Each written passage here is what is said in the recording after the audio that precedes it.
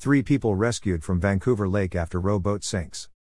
The victims were taken back to the LA Framboise Road boat launch in stable condition and treated for cold exposure. 3 people were rescued from Vancouver Lake late Sunday afternoon after the rowboat they were in sank. Firefighters responded to the La Framboise Road boat launch at about 4:30 p.m. for a report of a sinking rowboat. First arriving firefighters from the Vancouver Fire Department used binoculars to locate the 3 victims and requested a boat to respond from Clark County Fire District 6, which is part of the Region 4 Technical Rescue Team. Firefighters from CCFD 6 responded from the Philida Moorage in their inflatable rescue boat and saved 2 adolescent males, while firefighters from Clark Cowlitz Fire and Rescue responded with their rescue boat to pull an adult male from the water. The victims were taken back to the La Framboise Road boat launch in stable condition and treated for cold exposure. They declined ambulance transport to an area hospital for further evaluation.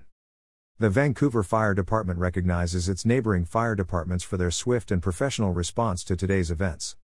Although Clark County broke temperature records this week, the Vancouver Fire Department would like to advise citizens heading out to local rivers and lakes that the water is still very cold.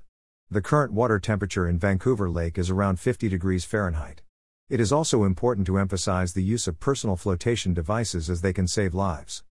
Information provided by Vancouver Fire Department.